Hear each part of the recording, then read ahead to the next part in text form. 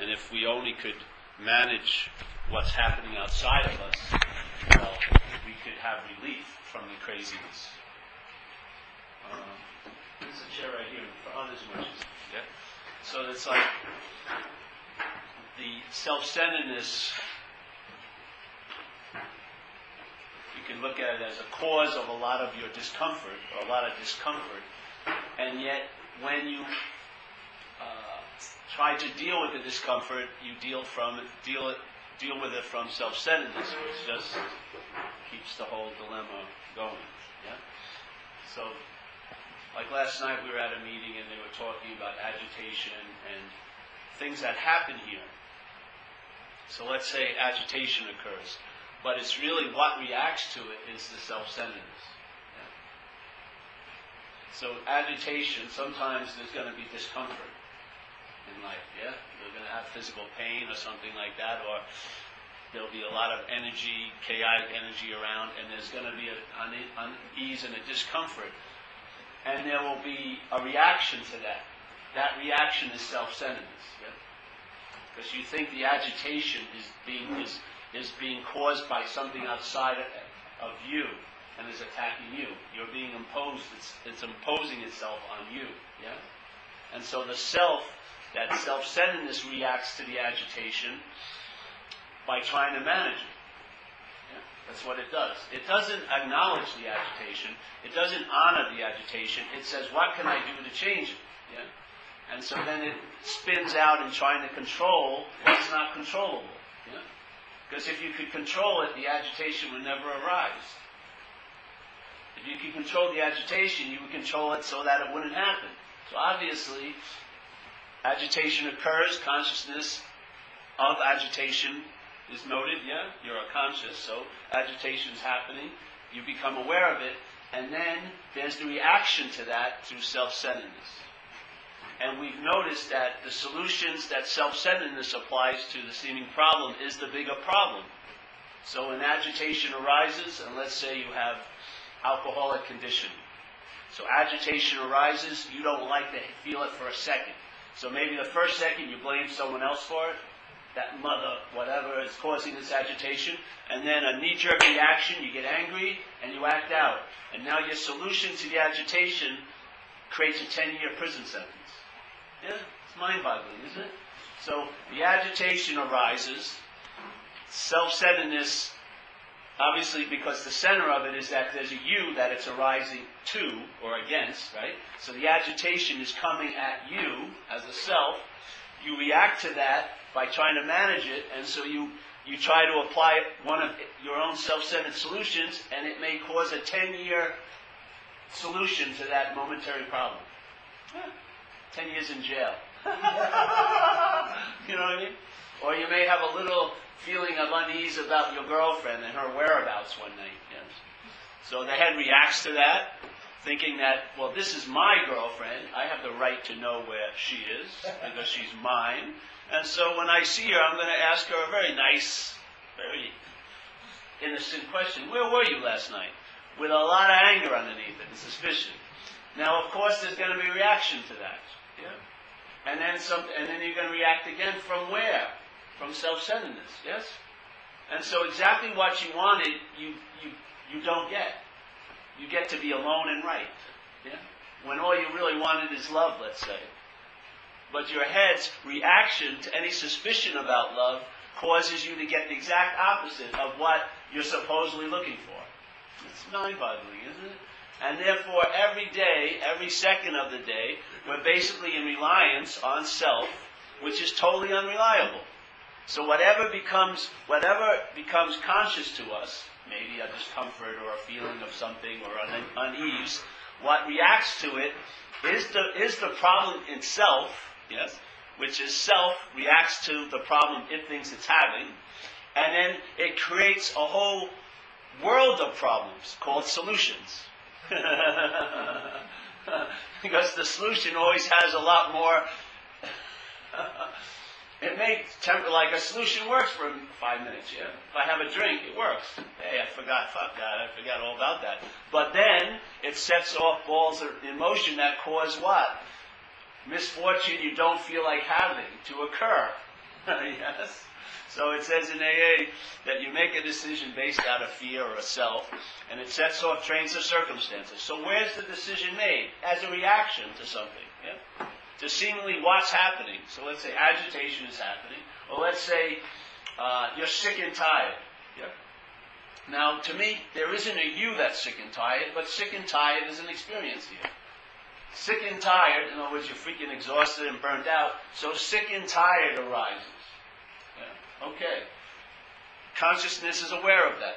But then self-centeredness kicks in and says, I'm sick and tired. Yeah? And then a whole story ensues based on that I'm sick and tired. Now, the sick and tired could be an incredible invitation for you to pause. Yeah? To go, Jesus, sick and tired. Okay. In other words, stop digging the hole you're busily digging and look up and maybe entertain something else. But what happens is, if it's you are sick and tired, you've been sick and tired many, many times. The message of sick and tired has been neutered. You don't get it anymore. It's just an inconvenience. You want to just go get a drink faster. You know what I mean? So your solution to the sick and tired may be an incredible moment of pause, so your whole life could change. Yeah? Instead of taking non-stop information from self-centeredness, you could pause, allow your antenna to move, and pick up another program, let's say called higher power. The higher power or truth doesn't have self as its center. Self doesn't even appear in that program. It doesn't. Self-centeredness is all about self. It's the center of the whole program. So the antenna picks up some information at the pause, and then your life takes a different direction. You react to the agitation, or you respond to the agitation in a different way that doesn't produce long-lasting sets of problems from applying your solution.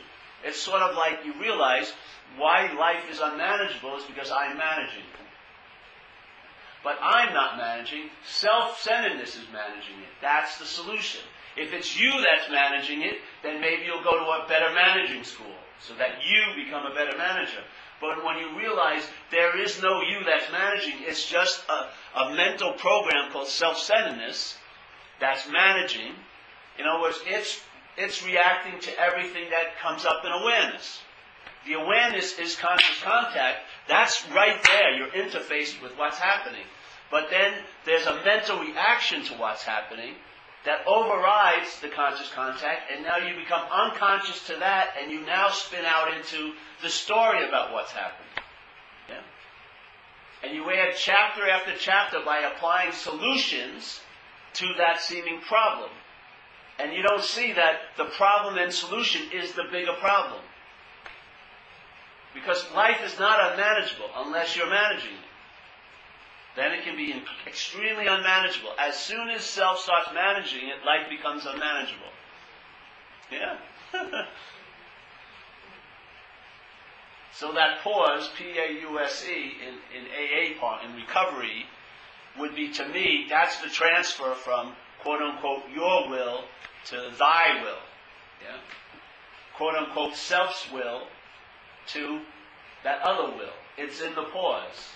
The pause isn't just a break between activities. The pause is really a slice of eternity in this linear place of time.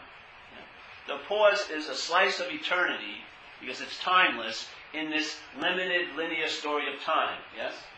Consecutive time, linear time. So there's this, and we can see, in those pauses, that's eternity. That's infinity. Yeah? And anything is possible from there. So a huge old habit that always jackpotted you when the certain situations and conditions arose, and when you became aware of those conditions, and then the self-reaction would be so quick, you'd be a knee-jerk thing. You'd say, fuck you, or whatever. I always used to do that when I had absolutely no power. Like when I'd been arrested and handcuffed. Then I'd be starting to demand my rights. Hey, fuck you! And then I'd get my ribs broken. It was incredible. I had absolutely no power. I had nowhere to come from, and yet I'm making a big stand with the police as I'm handcuffed, and not a good move. Yeah? So the pause is where everything, that's the pregnancy of life. anything and everything can happen in that pause. Something that seemed to be the same old, that you are so affiliated with as you know, a certain pattern of behavior or conditioning, can be interrupted, and let's say a whole nother root system can grow out of it, out of the same plant, and feed off of some good soil and good light and good sun and grow totally differently. Yeah? So that pause is the startling moment of self-centeredness, or selfing. To me, selfing's a verb. There's no self. It's something your head's doing called self-centeredness. So a pause is that startling event. It doesn't have to be noticed. It's just a stopping. Yeah. In that stopping, anything can occur. A whole new direction can occur. A whole new bit of information can arise out of that. Not the same old. Because basically, your life is just the reactions you have to what you're aware of, really. And actually, your reactions to what you're not aware of. You're not aware that you're conscious contact, so your reactions are always based on me being a separate, long-lasting, independent entity, and that's why all your reactions are based on ignorance, because they're not on the fact of what you are. Your awareness. You're not a long-lasting, independent, separate entity. So if your life story is told from this point of view, it's going to be very confusing to you. Yeah?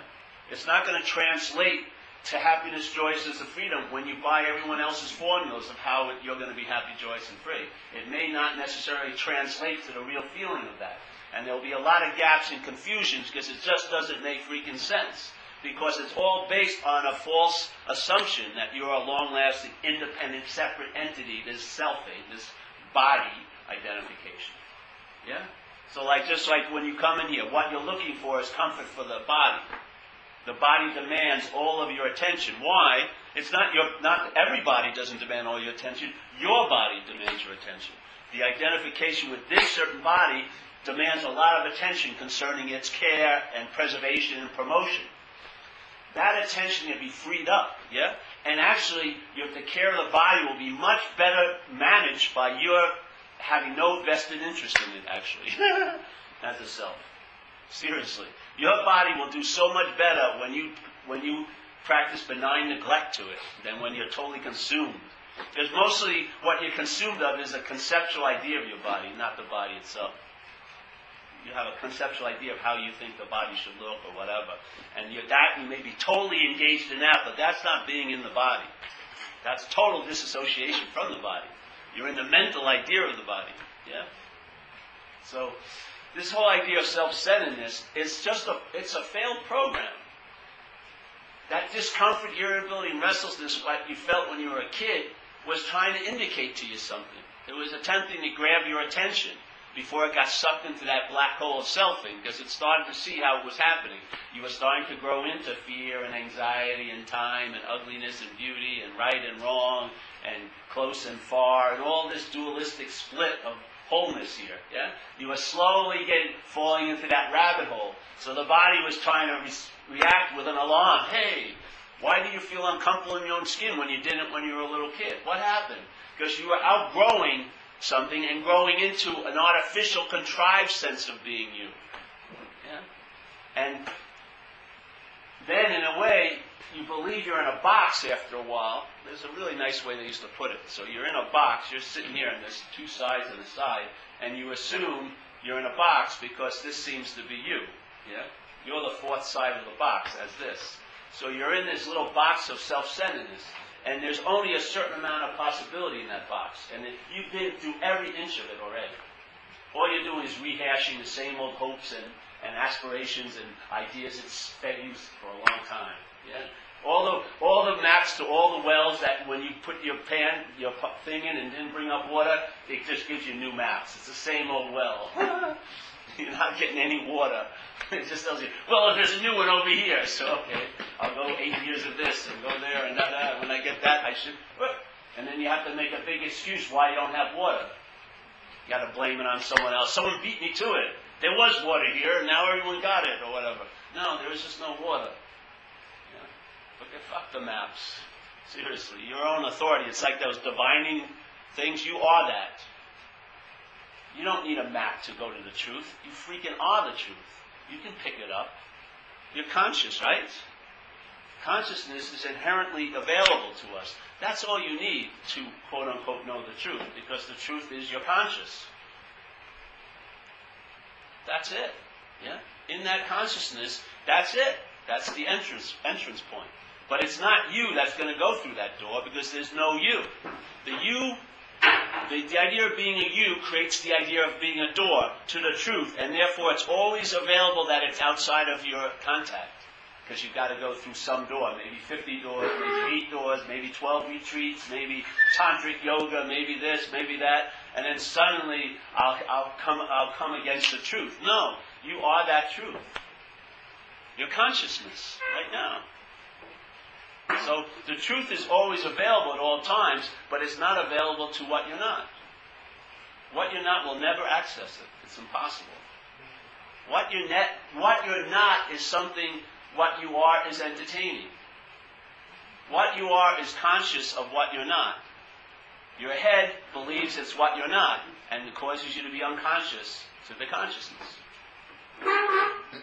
And when you're unconscious to the consciousness, some of us have the terrible curse of being spiritual seekers. You'll now try to seek for contact with consciousness, but as what's causing it to seem to be unconscious to you.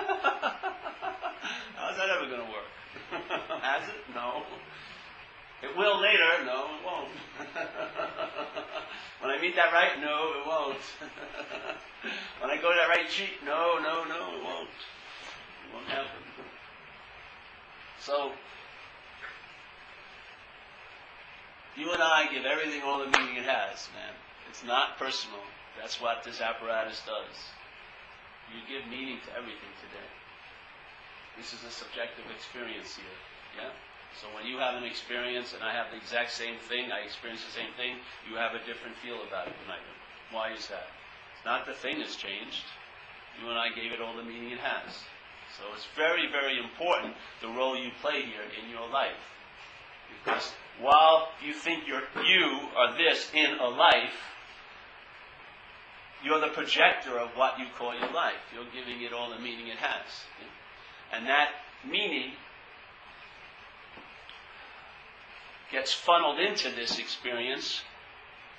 There's different programs. Where most of us have been suffering in self-centeredness. So we've been living under the meaning-giving of self-centeredness. So every way we look at life as how it pertains to us. Yeah? That's how we look at it. Everything is important to me. And if it's not important to me, it's not important. Really. Yeah? So this self-centeredness is the flavor and the judge and the director and the partitioner and the deliverer of the meaning. And we've had enough samples of it, obviously. That's why you may be in this freaking room.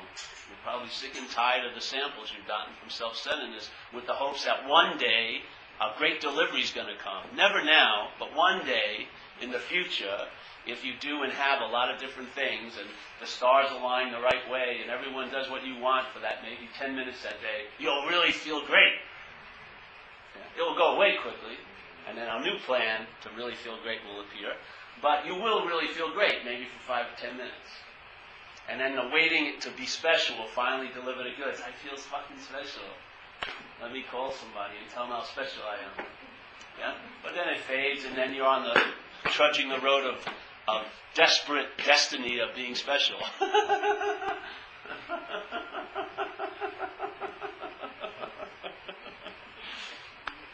No one's giving you water on the walk.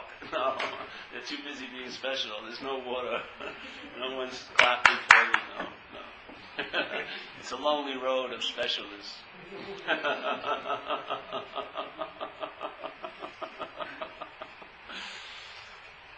But at that same time, there's another possibility.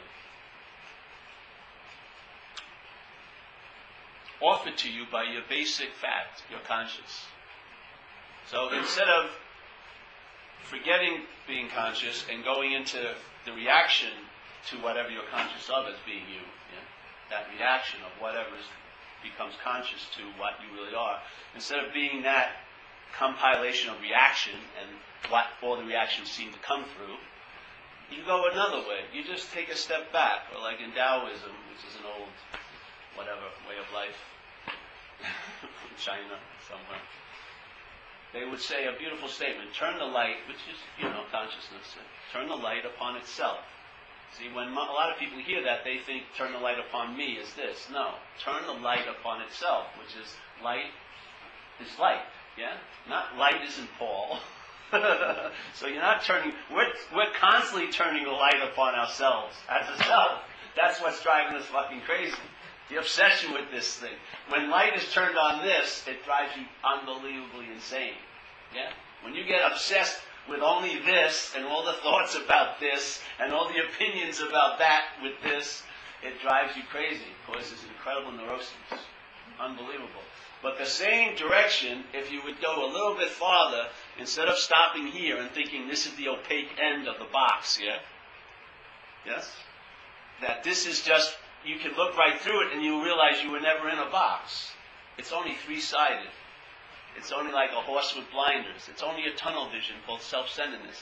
This thing that you called the fourth wall, meaning Paul, in other words, everything that was happening in a box hit this wall and then went back and hit this wall. This wall isn't a wall. Yes? When you see that, what you thought you were captured in, you realize has no ability to capture you. It's a three-sided box, so it's not a box, obviously. So you turn the light upon itself. What I would say itself is that presence of awareness in you, yes? That would be the light. Not your reaction to it. Not your reaction to it. When light meets light, there's no reaction to it. Yeah? When a thing meets light, when an object confronts light, there's a huge reaction to it. When light meets light, there's no reaction to it. That's the pause. That's that eternal space. That's that moment that's never ending, and no one even saw it today. Yeah? No one even may have noted it, but it's never ending. That's it. So when the light is turned upon itself, then you get disbanded or broken from the bondage to self. So what happens is your reactions to what you are aware of change. Yes? So something that would get your back up doesn't get your back up anymore. In other words, you start outshining circumstances and situations instead of being the slave to circumstances and situations by your reactions to them as being real, having an incredible amount of meaning, and having the ability to really fuck with me. Yeah? You have an immunity to it now. Not as a you, because this is just the form of all reactions. Yeah? This is all it is. It comprises all the reactions to consciousness by mind. The mind reacted to consciousness with this. This is its exclamation point to separate itself as consciousness. Yeah? I am not that because I'm this. Now, this it will say is conscious, but it will not say all there is consciousness. No. It will say, it can't get rid of the consciousness, so it says, okay, I have it.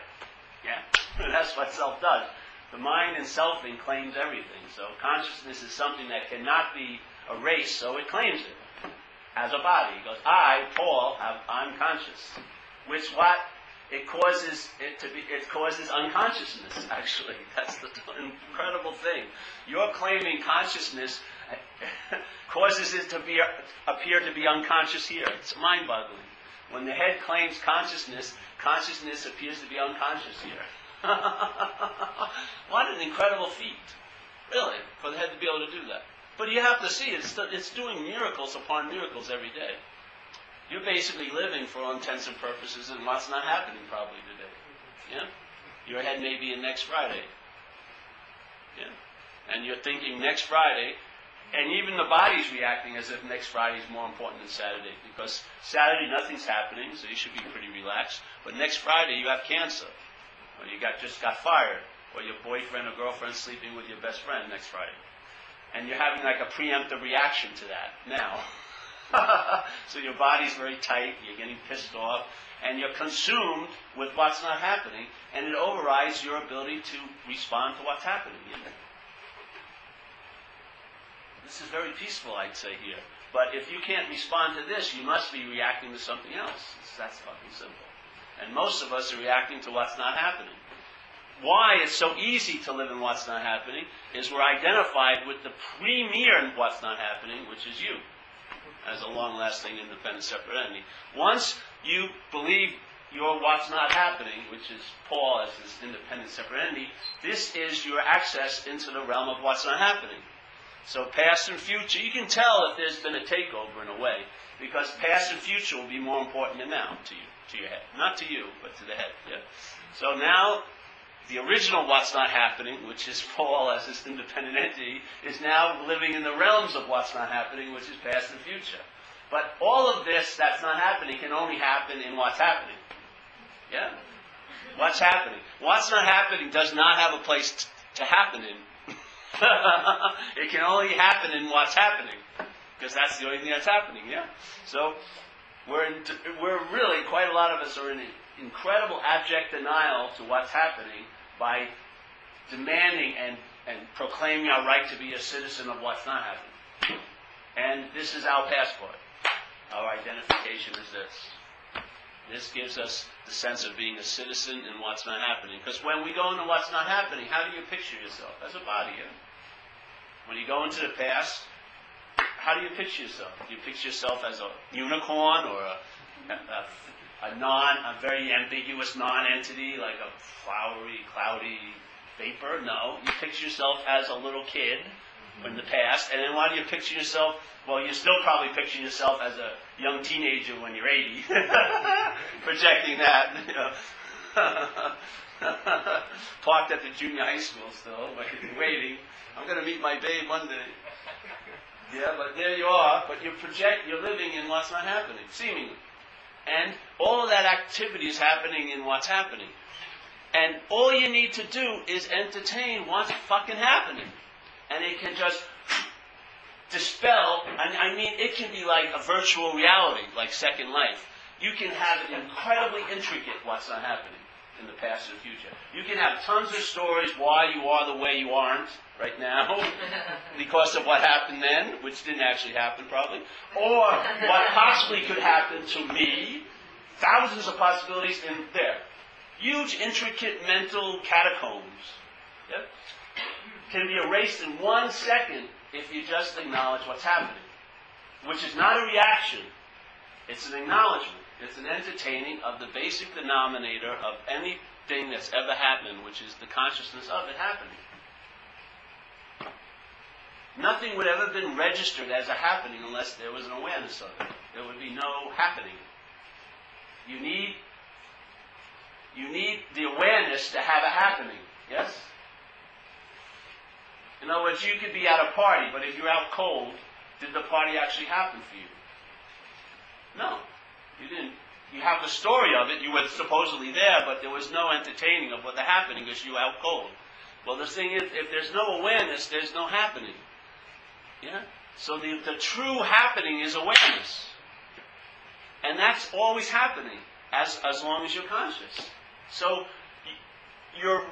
the relief that you're actually truly seeking for is available at all times. To me, that's love, really. If there's a seeming problem and there was love, it would probably offer a real solution to that seeming problem. Any moment that seeming problem seemed to appear, that would be love to me. Yeah? Here you go. It's always available at all times with no requirement necessary, Paul, to escape from what's not happening. Why? Because it's not happening. Very easy. That's the solution.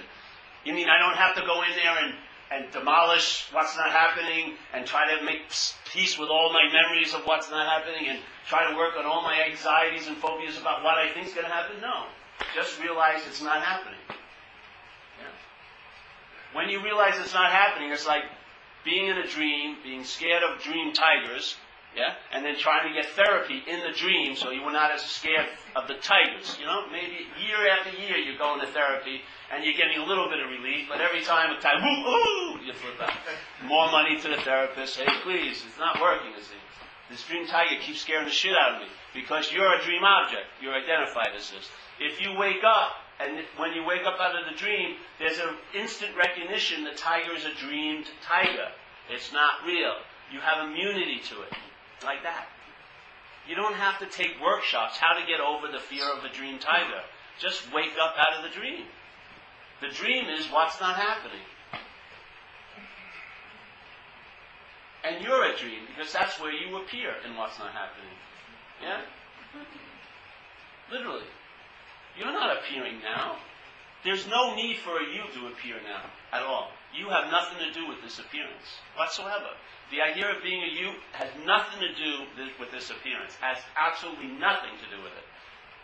It has a lot to do with what's not happening, because you won't access what's not happening without going through you. Yeah? You don't access what's not happening in this awareness. You don't. You access what's not happening through the you that's not happening. So you have to fall into the dream of being the you that's not happening to be in total access to what's not happening. Where all your fears derive from. Not fear, anxiety. All your anxieties are a product of what's not happening, dumping or downloading into now. You're bringing it into reality. Not you, but the you that you're not. And of course it's not bringing it into reality, because it can, it's not real. But it's bringing it into here where it demands your attention. Yes? So you get offered what's happening, but you keep making, you keep saluting what's not happening with your attention, with your reactions. Yes? And that to me is the dilemma. Plain and simple. Now you may want to work on it down the road and try to get a little relief here and there and here. But if you actually see it as almost like a line of knots, yes? So let's say some people aren't doing well in relationships to the opposite sex, so they do a lot of work there, and they read books, and they go to therapy, and then maybe they get a little bit of relief, so they tell everyone about all the books they read and the therapist, and then a month later it's knotted up again. They say, oh, forget about that therapist, he sucks, and throw those books away. Yeah? But if you go to the first knot, which I'm saying is the misidentification as what you are with what you're not. Yes? That first knot, when that's seen through and that's loosened, it has a thread that goes through all the knots of your life. All the situations that promote a reaction to or a response to in life are rooted in that first knot. Yeah? So the first knot loosens up, a thread goes through all the other knots called, unquote, quote unquote, your life. And when that thread loosens, all of them loosen up, all of them. And you'll know the tree by its freaking fruit. You'll know the proof will be in the pudding. You can't see the true tree. That's why I feel Jesus was saying that. You'll know the tree by its fruit, yeah? A good tree cannot bring forth bad fruit, and a bad tree cannot bring forth good fruit. So you'll know the tree by the fruit. Just check out your life, how you're traveling. Yeah? If you start traveling lighter and it starts getting consistent, you're on to something. Keep entertaining what you're entertaining. If it keeps getting more and more need to be right and have excuses and complain and resent people and blame people, you're going, maybe you're eating the wrong fruit from the bad tree. Yeah? Resentment and fear and all this baloney. So, you'll know the tree by the fruit. You'll discover something, and it's going to be in the pudding. You'll travel lighter, and that's that. You don't need 800 pages of scriptures to convince yourself. You'll know in your gut. It'll be like an unspoken yes. You'll just know, because you have consciousness. You can recognize consciousness. You can recognize it. You can intimate the presence of awareness, because you're conscious. If you were not conscious, you would not be able to intimate the presence of the all-encompassing awareness. But you are conscious. But most of us are trapped in being conscious with things or of things because we believe we're a thing. So this thing demands us to be conscious of other things. And it's like this false relationship with thing and thing when it's actually no thing in relation to all things. Yeah? No thing. This is a thing. This is not what's in relationship with other things. It's the awareness, the no thing, that interfaces with things through this thing is aware of things, not the thing. If you took this body and life left it, it could be everyone could take, hopefully maybe not here, but you could take organs out and eyes, and if you put them in a live body, they'd work. Yeah? This is not what's experiencing anything. Yeah? This is the interface, how I experience things here. But what's experiencing it is not this. It's that subjectivity, the universal subjectivity, the Christ consciousness, the Buddha nature, whatever you want to call it. It's that's looking out of all our heads right now. That what's looking, that we're all looking for in very ignorant ways, we're looking for it. When you're out there trying to get something out there, you're looking for what's looking. You're looking for the awareness. But we're ignorantly conditioned to look outside of ourselves for things to get us what that only can represent: peace, happiness, satisfaction. The symbols of the conditional mind are just pale substitutes for the real thing. Yeah? And that's what the head's doing constantly. Your head's playing God. Yeah? It's telling you exactly what you're like, what you're going to be like, what you were like, who they're like, what they're going to be like, what they were like. It's pontificating constantly based on this huge sense of knowing, and it's totally baloney. It's the sense of knowing. I'll read this nice statement by this lady. I like this little... I found this in this book. I like this here. So it says, when mind lives solely in the now moment, akin to a state of unknowing. Yes? So when you're in this now moment, it's like in Zen they would call it the I don't know. Yeah? It's like a state of I don't know. So you don't have any preemptive knowledge of what's happening. You just respond to it when it appears. Yeah? So when mind lives solely in the now moment, akin to a state of unknowing, it becomes incapable of disorder and confusion. It's not like you are virtuous and you stop being disorderly and confused. It's you access another program which doesn't have confusion and disorder as one of its main proponents. That's all that happens. You're just an expression of something, or I believe no thing. Yeah. So again, I'll read it because this is really, to me, she hits it pretty well. So when you're in this state of unknowing, like when you were a kid, in that wonder and awe, it becomes incapable of disorder and confusion. In contrast, it is the continuous unsettled movements of the mind in a state of knowing. So the first original state of knowing is you think you know who you are. You think you know you're this body. Yes? That becomes the state of all knowing. So you know everything from this prior knowledge, which is I'm a body, which causes separation, obviously, and everything else that we take to be real here. So that sense of being so sure that I'm this causes for me to be so sure that you're that. Yes? As soon as I believe I'm this, and I have this great knowledge, I know I'm this, then I know you're that. So I can't see any other expression other than that. Yeah? I'm immediately thrown into tunnel vision. I will only see you as a body because I only believe I'm seeing from a body. Yeah? So it says, in this continuous unsettled movements of the mind in a state of knowing that are solely capable of giving rise to indecision, confusion, unreality, and so on. So it's your knowing that causes it to go south. Yes? Like when you were a kid, did you know freaking anything? I was just awareness. That's all that was happening. It's just awake. And there wasn't someone saying, oh, Paul's awake today. And Paul wasn't awake yesterday. What did Paul do to become so awake today? None of that was there. There was just, you were interfaced with life, and there was just consciousness of what was happening. Yeah? Then I outgrew that and grew into, through introspection, through the mind turning upon its own object, yes? Through attention turning upon the object of mind called selfing, then the neuroses set in. Then all the products of that knowing that I was a self, all this confusion, all this indecision, all this discomfort, yeah? The uncomfortability in your own skin started happening. When I was a little kid and there was pictures of me and my family, I looked like a little cherub, amidst big angels. And then about 2 to 3 years later, when you saw a picture of me and my family, I was looking at my mother suspiciously. I was like, who are these people? The separation had already occurred. The separation had already occurred. I started to think I knew something. Yes? And that knowledge, bogus knowledge, creates all the effects. Real knowledge sets you free. Knowledge claimed by self avails you nothing, like it says in the AA Big Book. Self-knowledge avails you nothing. Why is that? Knowledge seems to be pretty cool. Why does self-knowledge avail me nothing? Because the self, the seat of all artificial knowing, claims the knowledge and says, I have this knowledge. And it neuters it because it will never lead you to freedom from self. You'll just know. It's like becoming a professor of holes.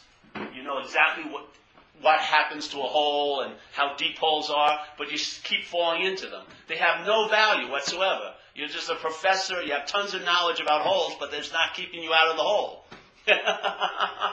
So you may have the most knowledge about self, but if you're identified as self, it's not doing you damn good. It's probably driving you even crazier. That's why people hate it when they get sober. They go, Jesus Christ, it was better when I was ignorant. I didn't know anything was going on. It's ruined my drinking when I have a head full of AA. Before I could just drink and everything was fine. Now I'm aware of some things and it's driving me freaking crazy. Why is that? See? But this knowledge, the knowledge of not knowing a damn freaking thing, is what sets you free, really. I have no clue what's happening. That's what's so mind-boggling. Of course you have clues about what's happening here, but I mean, what's really happening, I don't have a freaking clue. I have no idea. It's like a giant, vast, infinite field right behind this little noggin at the second. It's just, bye-bye. And I don't know what's flying in and going out. This is what I'm concerned in this. This is just a face out.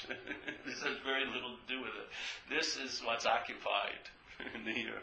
Yeah. And little things shoot through every once in a while, but that's it. That state of unknowing is the space. So, start telling the truth. Because it isn't about, all right, now I've got to live in the state of unknowing. No. Just give up being the self that thinks it can live in either state. Yeah? There's no you. It's not about leaving here and, now I've got to get better because I haven't been doing well. No, it's not how I attempted to offer it. It's about, it doesn't matter if you're worrying about next week or not. Just find out who is it that's worrying about next week. If it isn't you that's worrying about next week, then next week may not be that important. Yeah? I'm saying all the dilemma that you're in is really hooked into being the long-lasting, independent, separate entity. Just like we always say, there was a woman in this other room here that I may have some interest in, I'd like to meet her and stuff.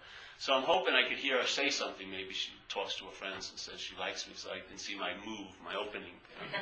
So I'm supposed to be doing a talk here, but I'm really concerned about what she says and trying to hear, And people are saying, hey, Paul, what are you doing? I said, no, I'll be right with you, And I say, you shouldn't be doing that, Paul. The now moment, you should be here. Be conscious now. I know, but I can't seem to help myself. I'm just glued because it's important to me. It means something. She's a savior, maybe. She may save me from this unbearability of what I think I am. Yeah? So here, no, the other 8 never did, but maybe she's the lucky one. So you'll keep going. It's not a well. It's just an example, but you will keep going for saviors, and no matter how much they demonstrate their inability to save you, because you don't need to be saved, you'll keep throwing people and situations and things into that role. You'll demand them to save you, and you'll get super pissed when they don't. Really, you really will. So here I am listening to this thing. And then finally, she starts talking. And so I'm really keen, And I hear she's talking about Matt. As soon as I hear that, I lose total interest in that conversation. Why? Because it's not about me. Yeah?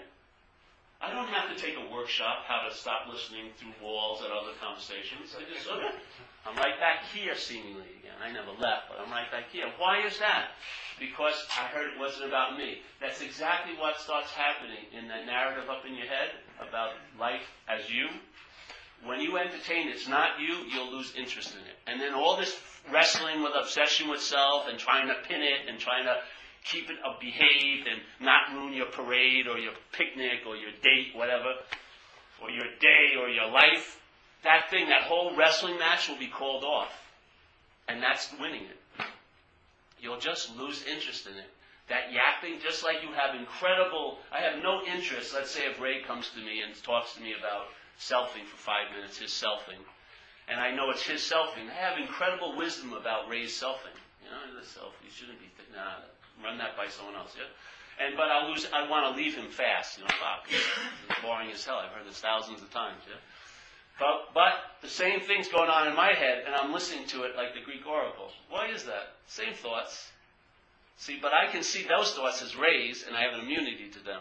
I see these as mine, and I don't have an immunity to those. My attention gets dragged into the thoughts, and when my attention, it's like having sex in a way. Your attention spawns with the thought and produces or attracts more thoughts. Yeah? So your attention, it's sort of like a train goes by. Once you get on the train, you're what causes all the cars to appear. Yeah? It's just a thought. It's just an energy, the thought. It's like the engine. But when you get on it, by giving it your attention. When the attention goes to that thought as my thought, then you actually make the train cars. The sleeper, the this, the that, the this, and then you're on this giant trip, yeah, in what's not happening, the railway of what's not happening. And then you want to get off, you pull the emergency brake off, yeah, and you get off and you go, wow, I'm off that thing, and you're right back on another one. Because now you think you're on it. Yeah, you see, no matter any time self gets revealed not to be you, self will arise and say, hey, it was just revealed, I'm not that. That's selfing. Yeah?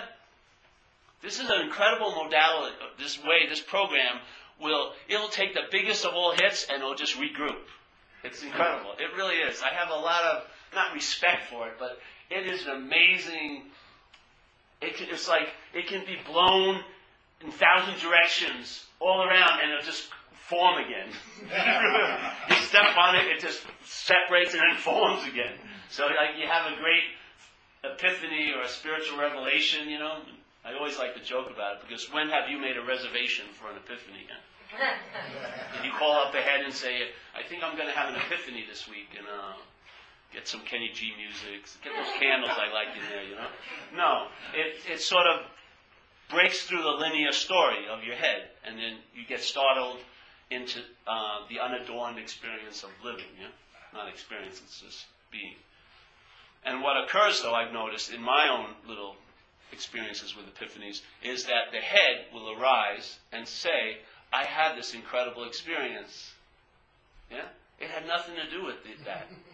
But it shows up, and it claims it. Yeah? And as soon as it claims it, it neutered the whole point of that epiphany, which was a message of life unadorned as self. Yeah? Immediately self claims it, and now you have epiphanies to put on your spiritual resume, or you can call people up and compare. How long was yours? I was gone 5 hours. You only an hour? Oh, man, 5 times better than you in the epiphany stage. I'm moving way up there. Yeah? All this stuff, it's amazing. It just can regroup, and that's what it occurs. When, let's say, you notice that you've been on a train of thought, and then there's a thought, oh, I was just on that train of thought, that's back on the train of thinking. When you notice that you're on the train of thought, that's the pause. Stay in the pause. There's no need to react with thought, or when there is a reaction by thought, if you don't see it as yours, you won't be beholden to that reaction, yeah? You'll stay in the pause. And another reaction to your not reacting, stay in the pause, stay in the pause. It's not even staying in the pause. The pause is the field, that's it, that's the denominator, yes? Your attention can go, but if you just stay there, whatever the mind presents, just rest in that, and you'll have immunity to what the mind presents. Your reactions to life will change, and life will look totally different to you. Yeah? Because it's your reaction that gives it the meaning. Yeah? If you have conscious contact with it, it has a whole different meaning. Life is seen as what's happening. When it's a reaction, it's seen as what's happening to me. Once it's happening to you, then the you represents lots of old ideas. I'm serious. You has thousands of files. You don't even know the extent of conditioning that's built into the you. So anytime you conjure that up by saying, this is happening to Paul, that Paul, tons of files download through that tag, and they give meaning to what's happening. Yes? So your reaction is from this conditioned state. And so everything that arises is met with a reaction from an artificial state, and so you don't sense the consciousness of the moment, you get an interpretation about the moment from the point of view of Paul. And you don't know the extent of the conditioning of that point of view called Paul. You may think you have a little idea what you are, but that's very low. That's a very minimal amount of the information. You're being driven and influenced totally by things that are unseen in your unconscious. But they are tagged with the idea of being a Paul. And so when Paul it's like this event's happening to Paul, all those things come and they play a role in how you see life. In other words, if you, let's say, had a view that, let's say that artificial view from Paul was the color yellow, and every day life's canvas is presenting a lot of different colors, yeah? and there would be the awareness of the different colors, but your reaction to them would be washing them all out with yellow. Yeah? So the red, the blue, the green, the purple wouldn't be really hit or sensed as yellow-green. It would be washed out, faded with the yellow, because your reaction would like do a wash on it. And so you would think, oh, this is the way it is, but it isn't the way it is. It's an artificial rendering of it, yes? The conscious contact has been forgotten and an interpretation has taken its place, and it's very quick. So after a while, you forget what it was like, let's say, to be a kid again.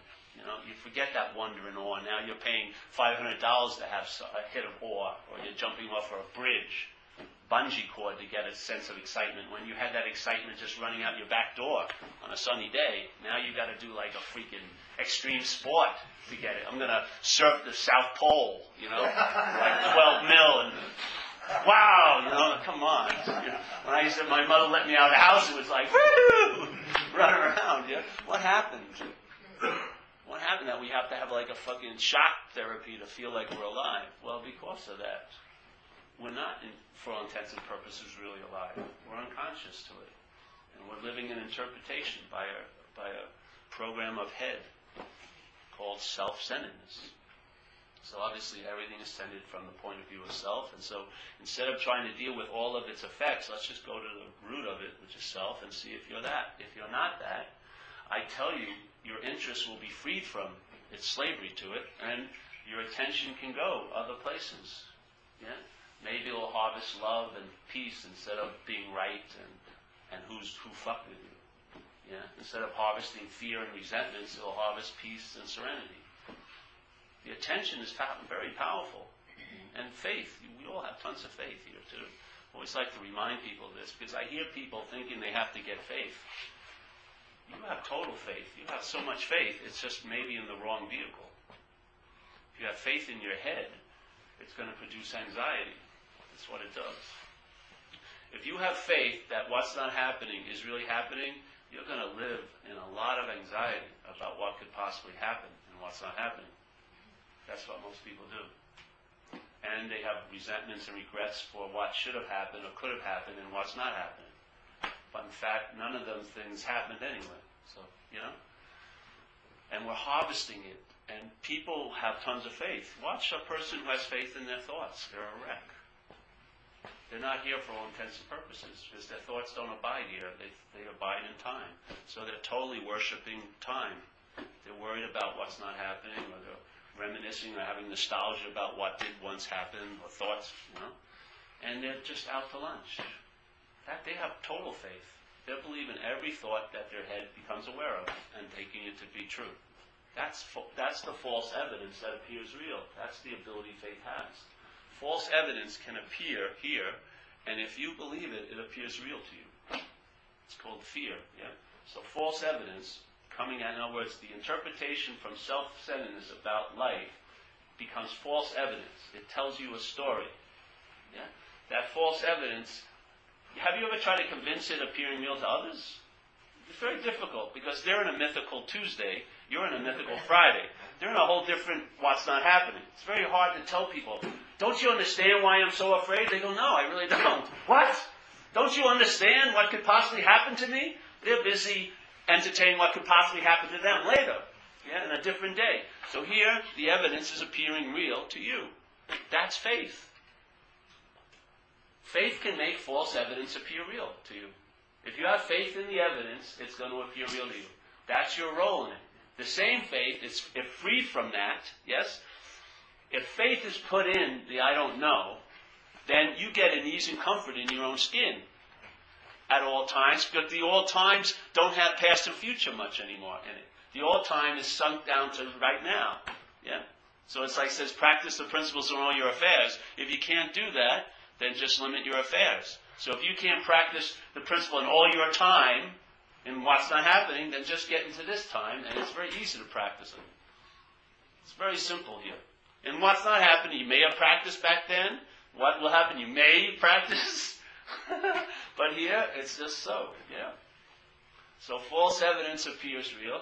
It's amazing when false evidence appears false. Then it doesn't take birth here. It doesn't mate with your action, and it doesn't create huge consequences. Yeah. Because that's what happens, doesn't it? When you see false evidence and it appears real to you, you comply with it by giving it your action, and then something happens and consequences ensue. Maybe a 20-year jail sentence. Maybe you run over somebody that night while you're drinking. Who knows? Maybe you punch somebody out and they have a heart attack. Who knows? Something in the spur of the moment can create a long-lasting tattoo in your life. That's what happened with me. I went out one cold night in New York, where I grew up, Long Island. It was January 30th. Freezing night. I went to a bar. There was nobody there. Bartender and waitress. I asked the bartender if I could, he gave me a Quaalude, I started drinking shots of Grand Marnier. I went home to my house, my sister's house where I stay in, and then I got irritable, restless, and discontent while I was home. The advertising. The false evidence was I was missing something. Like there was a big party, must have started around 11 at the place, Sunday nights. There was 2 people in the whole place. But the false evidence was appearing real to me. And I started getting agitated, yes? And so I got out. I went out again. I drove there, got there about 12 something, and I was across the street and I got run over by a car. Twice. And it's affected my physicality for the rest of my life, that 1 second.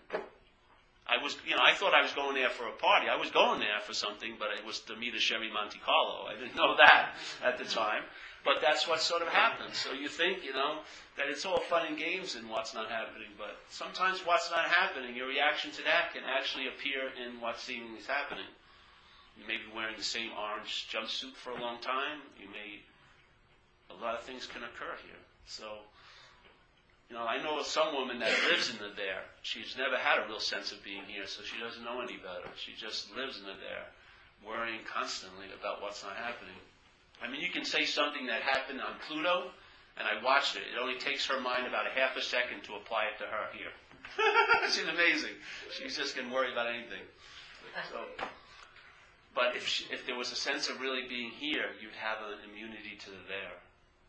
Because there is a here that appears in the there, but it isn't here. It's a made-up here. It's a made-up here, out there. The here is what's going on. Your head may not like it, so what? Break through that boredom or feeling of, oh, this sucks, there's nothing happening. There's a huge amount happening there. It's just not you that's happening. And that, to me, is the relief of all reliefs. To me, I'd write a book, it would be called Life Without Paul. It's been fucking great. Life with Paul was like a prison melodrama. It sucked. Hospital melodramas. Now, life without Paul, I'm like free-range alcoholic. I'm running around like crazy. I don't have any rules or regulations. I don't have right or wrong too much or anything like that. It's great. All those opposites I've been relieved of, far out. So.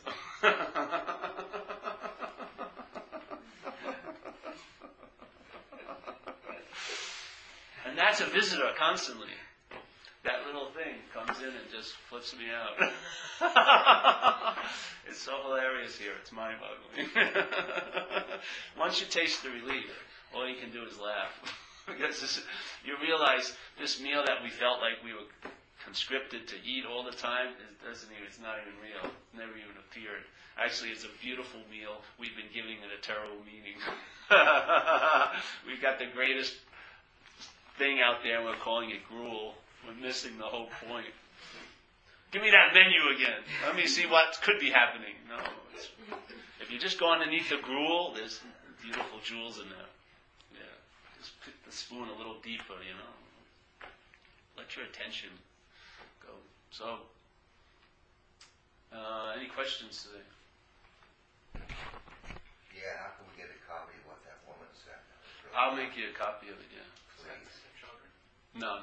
This is a woman, Bernadette Roberts. I don't